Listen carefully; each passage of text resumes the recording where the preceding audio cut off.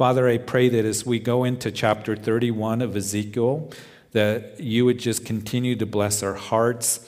There's something here for us. We thank you for these words that were inspired by you for the prophet Ezekiel to write down 2,500 years ago. And Lord, I pray that we would be teachable and attentive to these things, and we would learn. And Lord, that we would be instructed. And I do pray that you would just help us to focus on the teaching right now as we go through these chapters that are before us tonight. In Jesus' name, amen. So in chapter 25 of Ezekiel through chapter 32 is this section of Ezekiel that proclamations are coming against the nations around Judah. The Lord has been speaking judgment that would come to Jerusalem. Ezekiel focuses a lot on Jerusalem because Ezekiel would be taken off in the second deportation to Babylon in 597 BC. Only about 11 years till the destruction of Jerusalem would come in 586 BC. So Ezekiel has been addressing the false teachers, the false prophets there in Judah, even in Babylon. He is addressing the judgment that's going to come against Jerusalem. But then in this section that we've been in chapters 25 through 32, we see that the Lord begins to give judgment, these proclamations against the nations around Judah. And that is the Ammonites, the Moabites, and the Edomites, and the Philistines. And we saw Tyre and Sidon. There was a few chapters dedicated to the king of Tyre and Sidon. We saw last time in chapter 28 how the king of Tyre was a picture of Satan himself, Lucifer, who would sin, full of pride, and become Satan. We looked at that very carefully. And then also we began to look at this proclamation against Egypt. And that's what we are going to continue to see as it will go through chapter 32. Chapter 32, this lamentation against Pharaoh and Egypt. And then chapters 33 through 35, that we see Ezekiel speaking about the watchmen on the wall, the irresponsible shepherds, once again speaking to the nation. And then in chapters 36 to the end of Ezekiel, we're going to see that it's very prophetic, and it's some of the richest portions that I believe that we have in Scripture and in the book of Ezekiel. So we're really excited about continuing to move forward. But in chapter 31, we see that he's continuing to the Lord speak against Egypt, against Pharaoh. We read now, it came to pass in the 11th year, this is chapter 31, verse 1, in the 3rd month, on the 1st day of the month, that the word of the Lord came to me, saying, Son of man, say to Pharaoh, king of Egypt, and to his multitude, whom are you like in your greatness? So who do you compare yourself to Pharaoh? And Pharaoh was full of pride. He saw himself as being so exalted, so great. And so, who are you, Pharaoh? Who are you, in your greatness? And he's going to begin to mention other nations that came on the scene that were great as well. But the thing is, as we go through this, one of the themes that we have talked about in these proclamations against the nations is pride. The king of Tyre was one that was full of pride. He exalted himself. They were dealing with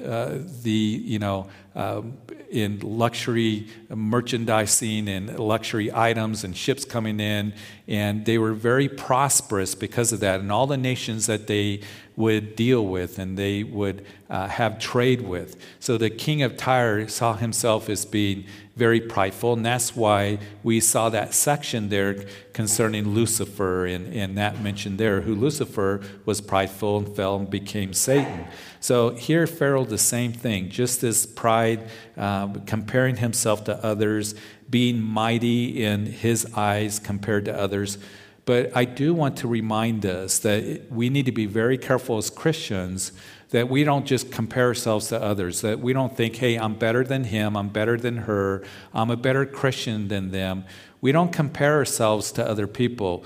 what we are to do is we are to ask the Lord, Lord, who am I? Am I doing what I'm supposed to be doing in your eyes? Am I pleasing? We're to humble ourselves. And the Bible speaks about that the foot of the cross is flat. We all have equal access to the cross. We're all sinners, and we're not to be comparing ourselves thinking we're better than anybody else in the body of Christ or when it comes to life. And we're to, as the Bible says, look out not only for our own interests, but for the interests of others, that we're to esteem others better than ourselves, Philippians chapter 2. We're to look out and have preference for one another. We are to have love that is without hypocrisy, Romans chapter 12. All these things that are given to us as we live our lives. But let's continue in verse 3. Indeed, Assyria was a cedar in Lebanon. Of course, Assyria was a mighty empire that ended up defeating Egypt, was great before Babylon became the world power. They're the ones that took the 10 northern tribes off into captivity, the 10 tribes of Israel, the house of Israel. And we know that with fine branches that shaded the forest on a high stature, and its top was among the thick boughs.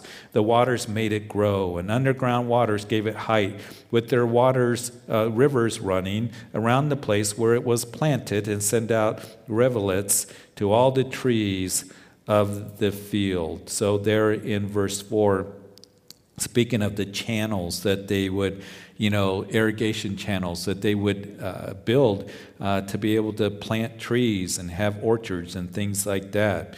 We continue reading here in verse 5, therefore its height was exalted above all the trees of the field. Its boughs were multiplied and its branches became long because of the abundance of water, and it sent them out. All the birds of the heavens made their nests in the boughs. Under its branches all the beasts of the field brought forth their young, and in its shadow all great nations made their home. Verse 7, thus it is beautiful in greatness and in the length of its branches, because its roots reached the abundant waters. The cedars in the garden of God could not hide it. The fir trees were not like its boughs, and the chestnut trees were not like its branches. No tree in the garden of God was like it in beauty. I made it beautiful with multitude of branches, so that all the trees of Eden envied it that were in the garden of God. Very interesting. You were like mighty Assyria, or you're like a mighty tree, great in beauty and strength, but God took down the Assyrians. And the Assyrians were defeated. Matter of fact, you remember that it was the Assyrians that surrounded Jerusalem as we read those chapters there in chapter 36 and 37 of Isaiah. And they were mighty. They were about ready to destroy Jerusalem. And Hezekiah, the king, who was a godly king, and the leaders, they fasted, they prayed before God, and an angel came and destroyed 185,000 Assyrian soldiers in one night. That's incredible. And as we read that, it was at that time that the Assyrian Empire began to decline in power. And here it's like you, Pharaoh, who, of course, was a world power, and it was Judah and the house of Israel that was looking for Egypt to help them against the Assyrians, looking for Egypt to help them against the Babylonians. And so here the Lord is saying, God took down the Assyrians, and he's going to deal with you, Pharaoh. You see yourself as so tall, so mighty, so strong, so beautiful. But he's going to take you down like he has the other nations. And then in verse 10, therefore thus says the Lord God, because you have increased in height, and it set its top among the thick boughs, and its heart was lifted up to its height. Therefore I will deliver it into the hand of the mighty one of the nations, and he shall surely deal with it. I have driven it out for its wickedness, and aliens, the most terrible of the nations, have cut it down and left it. Its branches have fallen on the mountains, and in all the valleys its boughs lie, broken by all the rivers of the land, and all the peoples of the earth have gone from under its shadow and left it. Verse 13, its ruin will remain, and all the birds of the heaven and all the beasts of the field will come to its branches. And so that no tree by the waters may ever again exalt themselves for their height, nor set their tops among the thick boughs, that no tree which drinks water may ever be high enough to reach up to them, for they have all been delivered to death, to the depths of the earth among the children of men who go down to the pit. So Egypt, who stood so tall, who is so strong, so together, so beautiful, thick boughs, and as established like a tree by the rivers, by the waters, so mighty of a nation. And here that the Lord's saying, Egypt, you're going to go down to the pit. You thought you're so mighty. You stood so tall. And we also know that, you remember, as we finished chapter 30 last time, that the prophecy was given how Babylon would plunder Egypt, and that Egypt would never become a world power again. And it never has been a world power again. It's still a nation. It's still around today. But it never was the world power like it was at the time that, remember, the children of Israel were in Egypt for 400 years under the slavery of Egypt. Egypt was the world power at that time, and even remained, even though they would be defeated by the Babylonians in their history. But they were a powerhouse at that time, and never again to be a world power. But we continue in verse 15 as we finish the chapter. Thus says the Lord God, in the day and when it went down to hell, I caused mourning. I covered the deep because of it. I restrained the rivers, and the great waters were held back. I caused Lebanon to mourn for it, and all the trees of the field wilted because of it. Of course, without water, the trees begin to wilt. And remember this, as there's a lot of mention restraining the rivers and great waters, that Egypt had the Nile River that ran down through the nation, and that was the lifeline of Egypt. That's where it was fertile. That's where, they planted. That's one of the reasons they became mighty, was because of it. And the river was everything. The river was something that was even the crocodiles, the frogs were worshipped as gods in the river, all these things. But he says, I'm going to dry it up. And I made the nation shake at the sound of its fall when I cast it down, to hell together with those who descend into the pit, and with all the trees of Eden, the choice and the best Lebanon. All the drink water were comforted in the depths of the earth. They also went down to hell with it, with those slain by the sword, and those who were in its strong arm, dwelt in the shadows among the nations. Verse 18, to which of the trees in Eden will you then be likened in glory and greatness? Yet you shall be brought down with the trees of Eden to the depths of the earth. You shall lie in the midst of the uncircumcised, with those slain by the sword. This is Pharaoh and all his multitude, says the Lord God. So here you're going to go down, Pharaoh. You thought you were, head and shoulders above everyone else, and you're going to come down. And it's showing us again that there's no room for pride. One of the common themes that we have seen that the Lord dealing with these nations is that the leaders and the nations themselves were very prideful. They thought nothing would happen to them. The problem is the word pride, the middle word is I. And we need to be careful as Christians that we don't become prideful. And we see how much of a terrible sin that it is. It is what caused Lucifer to fall and become Satan, because of pride. The eyes there in Isaiah chapter 14, I will exalt to heaven. I will sit in the congregation. I will sit on the throne. He wanted to be worshiped. It was very prideful. But I want to remind us of, I think it's, as we consider this and we read these verses, we think, what's really in here for me? So Pharaoh's going to fall. He's going to be taken down to the pit. Egypt is going to be judged. But for you and for me, as we know that we're not to be prideful, and pride is something for all of us that we need to be careful, because it can come into our hearts very subtly. And we become prideful. We love it when people begin to prop us up or begin to really compliment us. And there's nothing wrong with encouraging one another and blessing one another with words of encouragement and really just encouraging each other in that way. But we always need to keep it checked, They say, don't, read your own press clippings, because either it'll put you down or it'll exalt you. And one of the things that we need to be careful of is that we don't begin to think, I'm really good and God is, so blessed to have me serving in the kingdom, or we begin to think of ourselves more highly than we ought to. And in the book of Romans, remember chapter 12 starts that new section about this is how we live for the Lord. And it's a familiar verse of, I beseech you, therefore, brethren, by the mercies of God, Paul writes, you present your bodies a living sacrifice, wholly acceptable to God, which is your reasonable service. And do not be conformed to this world, but be transformed by the renewing of your mind, that you may prove what is that good and acceptable and perfect will of God. So he's setting the stage for the next chapters as Paul also begins to tell us how it is that we live for Christ. How to be a living sacrifice, wholly acceptable to God. Because of the mercies of God. He's been so merciful to us. That God would send his son to die on a cross for you and for me. We all needed to be rescued. We all needed to be saved. We were dead spiritually. That's what the book of Romans is talking about up to this point. And now we are to be a living sacrifice unto the Lord. And then he goes into one of the very first things here in verse 3, for I say through the grace given to me, for everyone who is among you, don't think of himself more highly than he ought to think, but think soberly as God dealt to each one of you a measure of faith.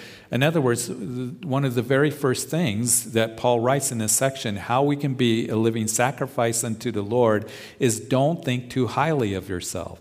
And he goes on and he talks about don't, let your love be without hypocrisy, cling to what is good, be kindly affectionate to one another in brotherly love, continuing steadfastly in distributing the needs of the saints, giving the hospitality. You be one that you are to give preference to one another. So don't think too highly of yourself. And that's a real key for us. And I think that that's a daily check for us. Lord, help me not to become prideful. Help me not to just look down at others, think I'm better than others, compare myself to others, even as Pharaoh. Who do you compare yourself to, Pharaoh? Well, I'm not going to compare myself thinking that I look so much better than you when I compare myself to you. We need to be sober-minded, and we need to be humble before the Lord and not think too highly of ourselves. And that's a constant thing that we need to be reminded of. And then in chapter 32, as we continue here, still dealing with Pharaoh and still dealing with Egypt, this lamentation that continues. And it came to pass in the 12th year, in the 12th month, on the first day of the month, that the word of the Lord came to me, saying, Son of man, take up a lamentation for Pharaoh, king of Egypt, and say to him, you are like a young lion among the nations, and you're like a monster in the seas, bursting forth in your rivers, troubling the waters with your feet and fouling the rivers. And so you're like a lion, a monster able to devour what you wanted. You did what you pleased and intimidated other nations. Well, God is going to say, you are nothing. And as we continue verse 3 of chapter 32, thus says the Lord God, I will therefore spread my net over you with a company of many people, and they will draw you up in my net. And then I will leave you in the land. I will cast you out on the open fields and cause to settle on you all the birds of the heavens. And with you I will fill the beasts of the whole earth. I will lay your flesh on the mountains and fill the valleys with your carcass. And so this Pharaoh is nothing compared to God. And he gets out his net and captures Pharaoh. And one of the other things, too, that I want to pass along is that as you read these proclamations against these nations and against the leaders here in their pride and how great that they saw themselves as being in their own eyes and comparing themselves to others, is that it really reminds me, and we need to be reminded of this, is the Lord is the one, that he's on the throne, that he's truly in control, that these nations, that he is the one that is able to exalt a nation and he's able to bring a nation down. But eventually, the nations of the world are going to come to an end. And it's going to be God's kingdom that's going to be established. So that brings comfort to me. That helps me to know that the Lord is in control, that he gives these proclamations. He used Babylon, we have seen, to bring judgment against his people for his purposes. And then he would deal with Babylon. And then the Medo-Persian Empire, and the Grecian Empire, the Roman Empire, all these things. And the Lord knows, these nations. He knows that what it is that they're going to do. And he's the one that exalts them and brings them down and uses them for his purposes. And it's really quite amazing as we have that perspective.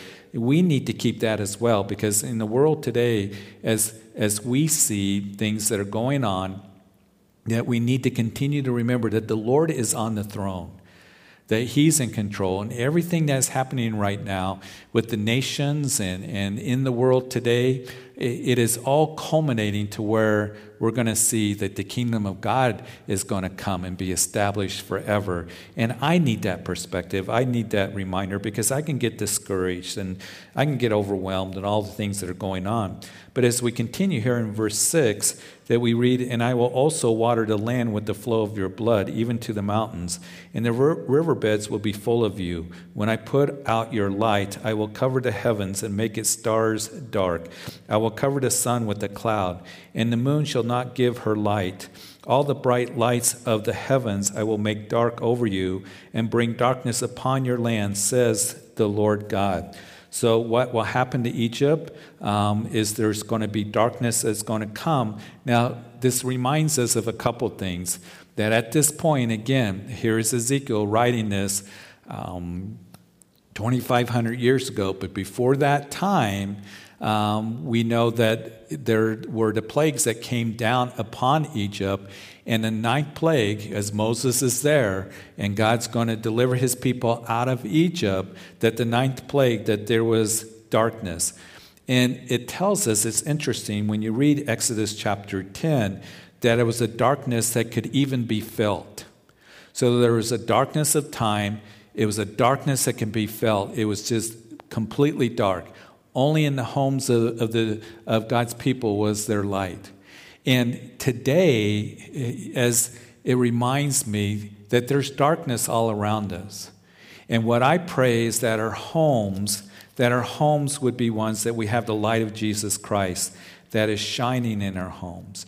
That in our homes that people would see the reality of Jesus Christ. And this dark world needs to know that there is light and truth that is found in Jesus Christ, that is in us Christians.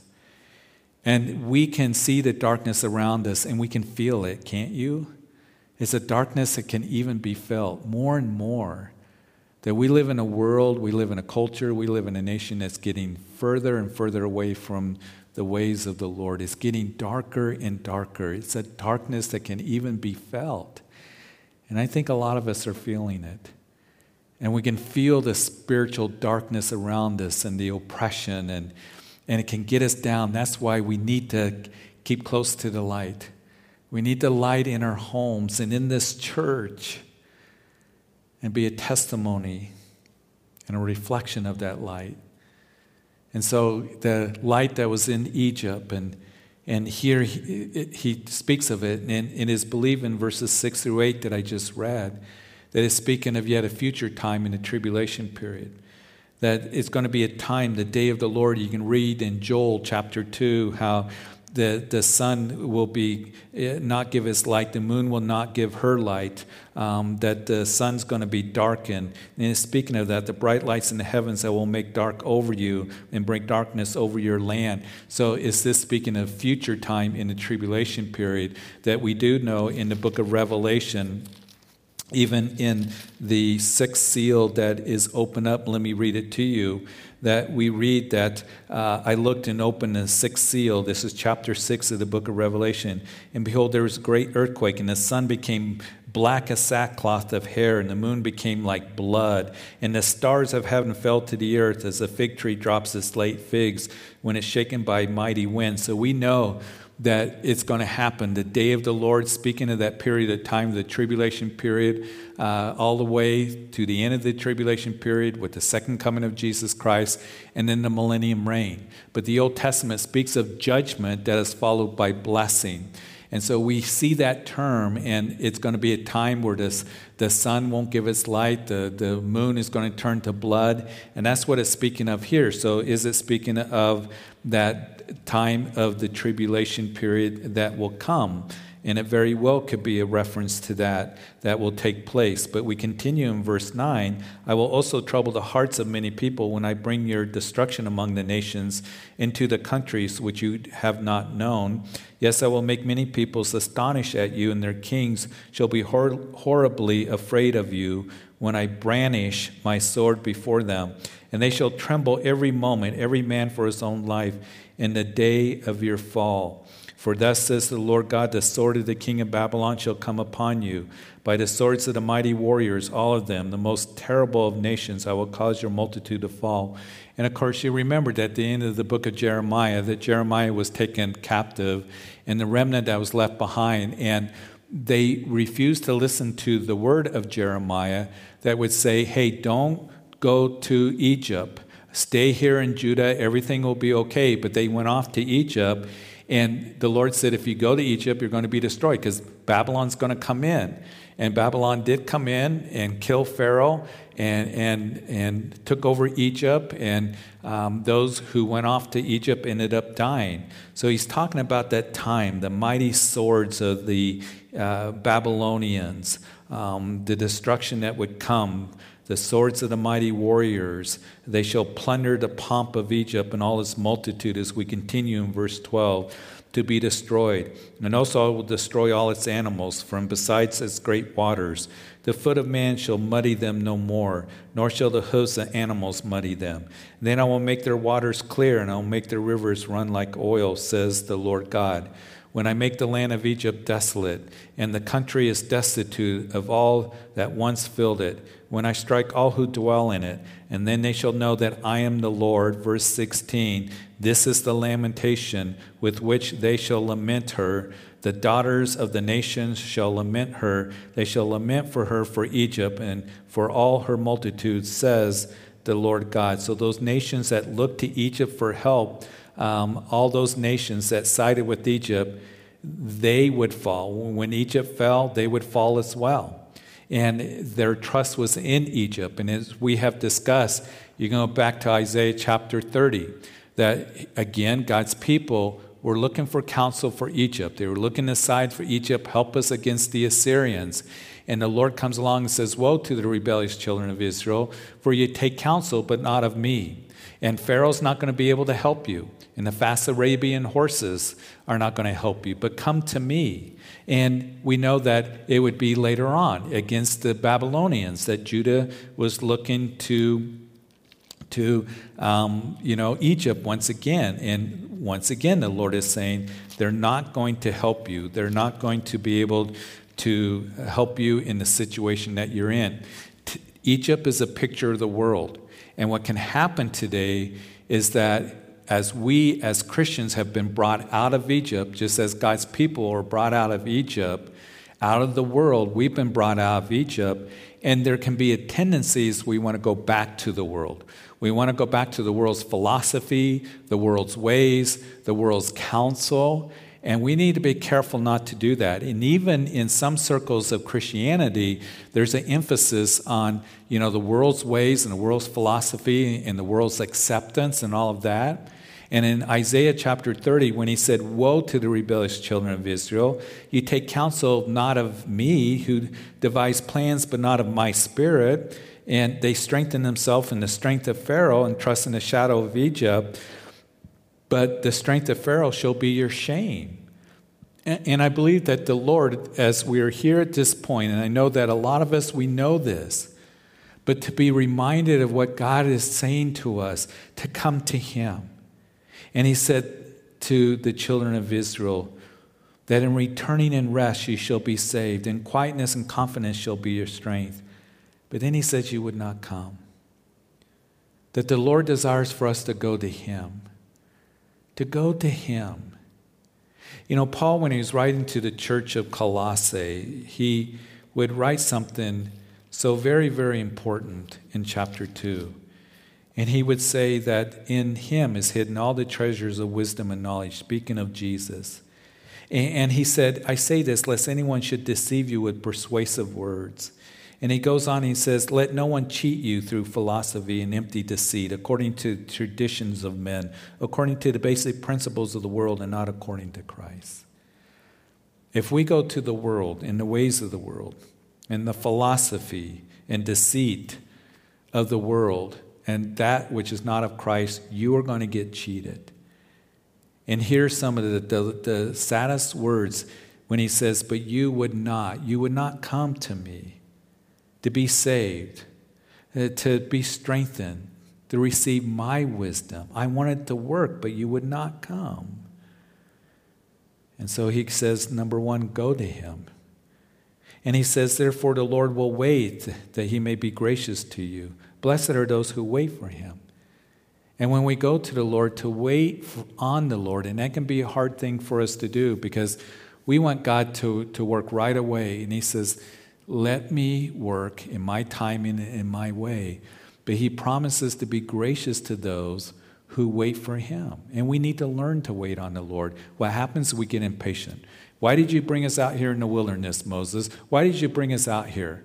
And they murmured and they complained. We want to go back to Egypt. We want to go back to the way that we were living. You know, we remember what it is, the food that we ate and everything. But they had forgotten how they were in bondage. They had forgotten that the taskmaster whips were on their backs and baking bricks in the hot, blistering sun. And we forget about those things, and we think it'll be easier if I just go back to the world. Don't go back. Wait on the Lord. So we go to him, we wait on him, and then as we do, your ears will hear a word saying behind you, this is the way, walk in it. Whenever you turn to the right hand or whenever you turn to the left. And I know that I've taught on that very chapter a lot of times and mentioned it, but I think it's so important that we have it tucked in our hearts, that we trust in the Lord, that we look to his counsel, that we look to his ways, not going to Egypt to be our strength, to be our wisdom, to be our help, to be our comfort, but to go to the Lord. Egypt's going to fall.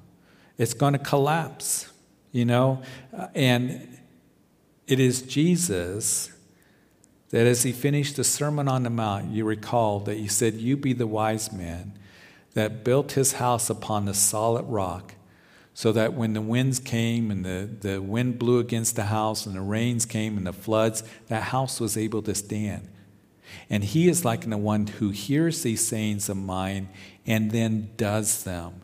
Listen, let us be wise and build upon the rock, the solid rock, Jesus Christ. Build our lives upon him. Because the storms come in life. And many of you that are listening right now, we've been through storms.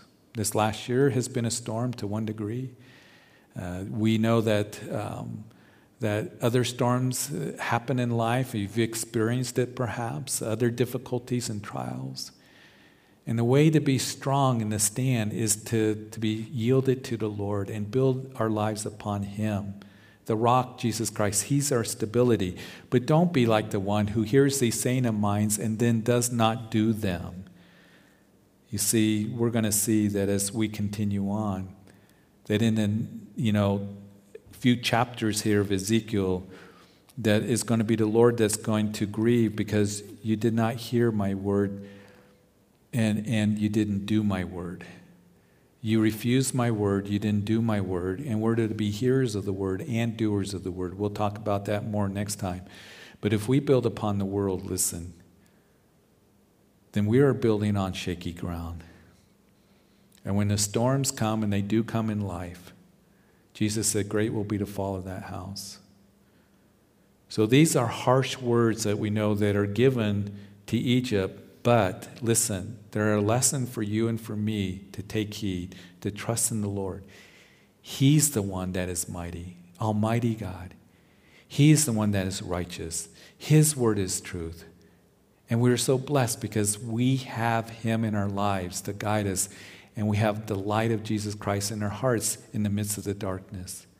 So as we continue, verse 17, the young men of Avon and Pi-Beseth shall fall by the sword, and these cities shall go into captivity.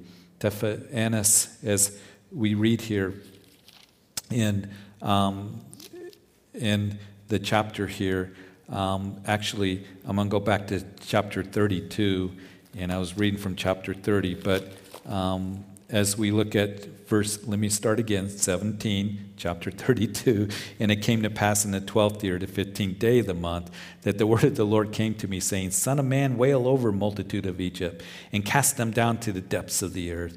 Her and her daughters of the famous nations, with those who go down to the pit. Whom do you surpass in beauty? Go down and be placed with the uncircumcised. So harsh words, they were beautiful to the world, going down to the pit. There are those who seem so beautiful, and the ways of the world seem beautiful and all of this, but without Jesus, they go down to the pit. And then verse 20, they shall fall in the midst of those slain by the sword. She is delivered to the sword, drawing her and all her multitudes. The strong among the mighty shall speak to him out of the midst of hell. With those who help him, they have gone down. They lie with the uncircumcised, slain by the sword. So God will list the other nations that will be in the pit with Egypt as we finish up the chapter here. Verse 22, Assyria is there, all her company, all her graves all around her, all of them slain, fallen by the sword. Her graves are set in the recesses of the pit, and her company is all around her grave, and all of them slain, fallen by the sword, who caused terror in the land of the living. There is Elam. Now, verse 24, Elam is over where Persia was, today called Iran. So that is east of where Judah was. Elam was right along the Persian Gulf, that little empire. We saw that there was a proclamation against Elam that Jeremiah would give, interesting prophecy. But all of them slain, fallen by the sword, who have gone down uncircumcised to the lower parts of the earth, who caused their terror in the land of the living. Now they bear their shame with those who go down to the pit. So they have set her bed in the midst of the slain with all her multitude, with their graves all around it, all of them uncircumcised, slain by the sword. Though their territory was caused in the land of the living, yet they bear their shame with those who go down to the pit, and it was put in the midst of the slain. And then we read in verse 26, Mishal and Tubal and all her multitudes with all her graves around it. When we get to Ezekiel 38, which is yet prophetic, we're going to see that these two nations are actually going to be mentioned, and we're going to talk more specifically about that and how God's going to come against those nations in this future war called the War of Ezekiel 38, the Battle of Ezekiel 38. Absolutely fascinating, but these two are mentioned, Meshech and Tubal, and their multitudes with all their graves. And though they cause their terror in the land of the living, they do not lie with the mighty who are fallen in the uncircumcised, who have gone down to hell with their weapons of war. They have laid their swords under their heads, but their iniquities will be on their bones. Because of the terror of the mighty in the land of the living, and you shall be broken in the midst of the uncircumcised, and lie with the slain with the sword. Interesting that he says to them that their iniquity will be on their bones. We know that in Ezekiel 38, in that war that is yet prophetic, could this be a reference that those who go in won't be able to touch the bodies, but they'll put little flags, markers by the bones of those who came against Israel. Very fascinating to look at this. And then in verse 29, there's Edom. Edom, the Edomites, they were the ones who were descendants of Esau, her kings and her princes, who despite their might, they laid beside those slain by the sword. They shall lie with the uncircumcised and with those who go down to the pit. They are princesses of the north, all of them, all the Sidonians, who have gone down with the slain in shame and at the terror they caused by their might. They lie uncircumcised with those slain by the sword, and bear their shame with those who go down to the pit. Verse 31, as we read, Pharaoh will see them and be comforted over all his multitude, Pharaoh and all his army, slain by the sword, says the Lord. For I have caused my terror in the land of the living, and he shall be placed in the midst of the uncircumcised, with those slain by the sword, Pharaoh and all his multitude, says the Lord God. So all the nations, and it's quite a list, pride was the main characteristics of them. And again, that the Lord says, I will bring you down to the pit. You and I, that we are to be humble before the Lord, even as we remember our lesson in Matthew. To be great in the kingdom of God is to humble oneself and come in childlike faith, to humble myself, and to serve others. That's how we become great in the kingdom of God. Not esteeming others better than, or not esteeming ourselves above others, as Romans chapter 12 says, but giving preference to one another. Just being thankful to the Lord and looking to Him for wisdom and for guidance. Now, next time we're going to go into some important chapters about the watchman on the wall. And I really encourage you to join us for that study, because God has called us to be watchmen on the wall, that we are to be watchmen, watchwomen, and very important lessons and reminders for us in the day in which we're living in. But we're going to stop here. This finishes that section of the proclamations against the nations. And Father, we thank you that we can come and again be just blessed and be encouraged and be instructed in your word. And we see what pride does. When we think that we can live a life without you, without your ways, that, Lord, we are brought down to the pit. Life becomes a pit because it fails. But you will never fail us. And Lord, you are the one that your word is true. You're the one that gives us the strength that we need. You're the one that is the light in the darkness. You're the one that, Lord, guides us and directs us and gives us counsel. So, Lord, may we be wise enough to look to you, to go to you, to wait on you, and then to hear from you. May we build upon the solid rock, the rock Jesus Christ, to find stability, that when the storms do come in life, when the difficulties come, that we will be able to stand. And Lord, I thank you that we belong to a kingdom that will last forever. Lord, we do pray for our nation. As we see how our nation is getting further away from you, we pray for spiritual revival. We pray that, Lord, that we would stand on truth, that we need your help. We need a spiritual awakening.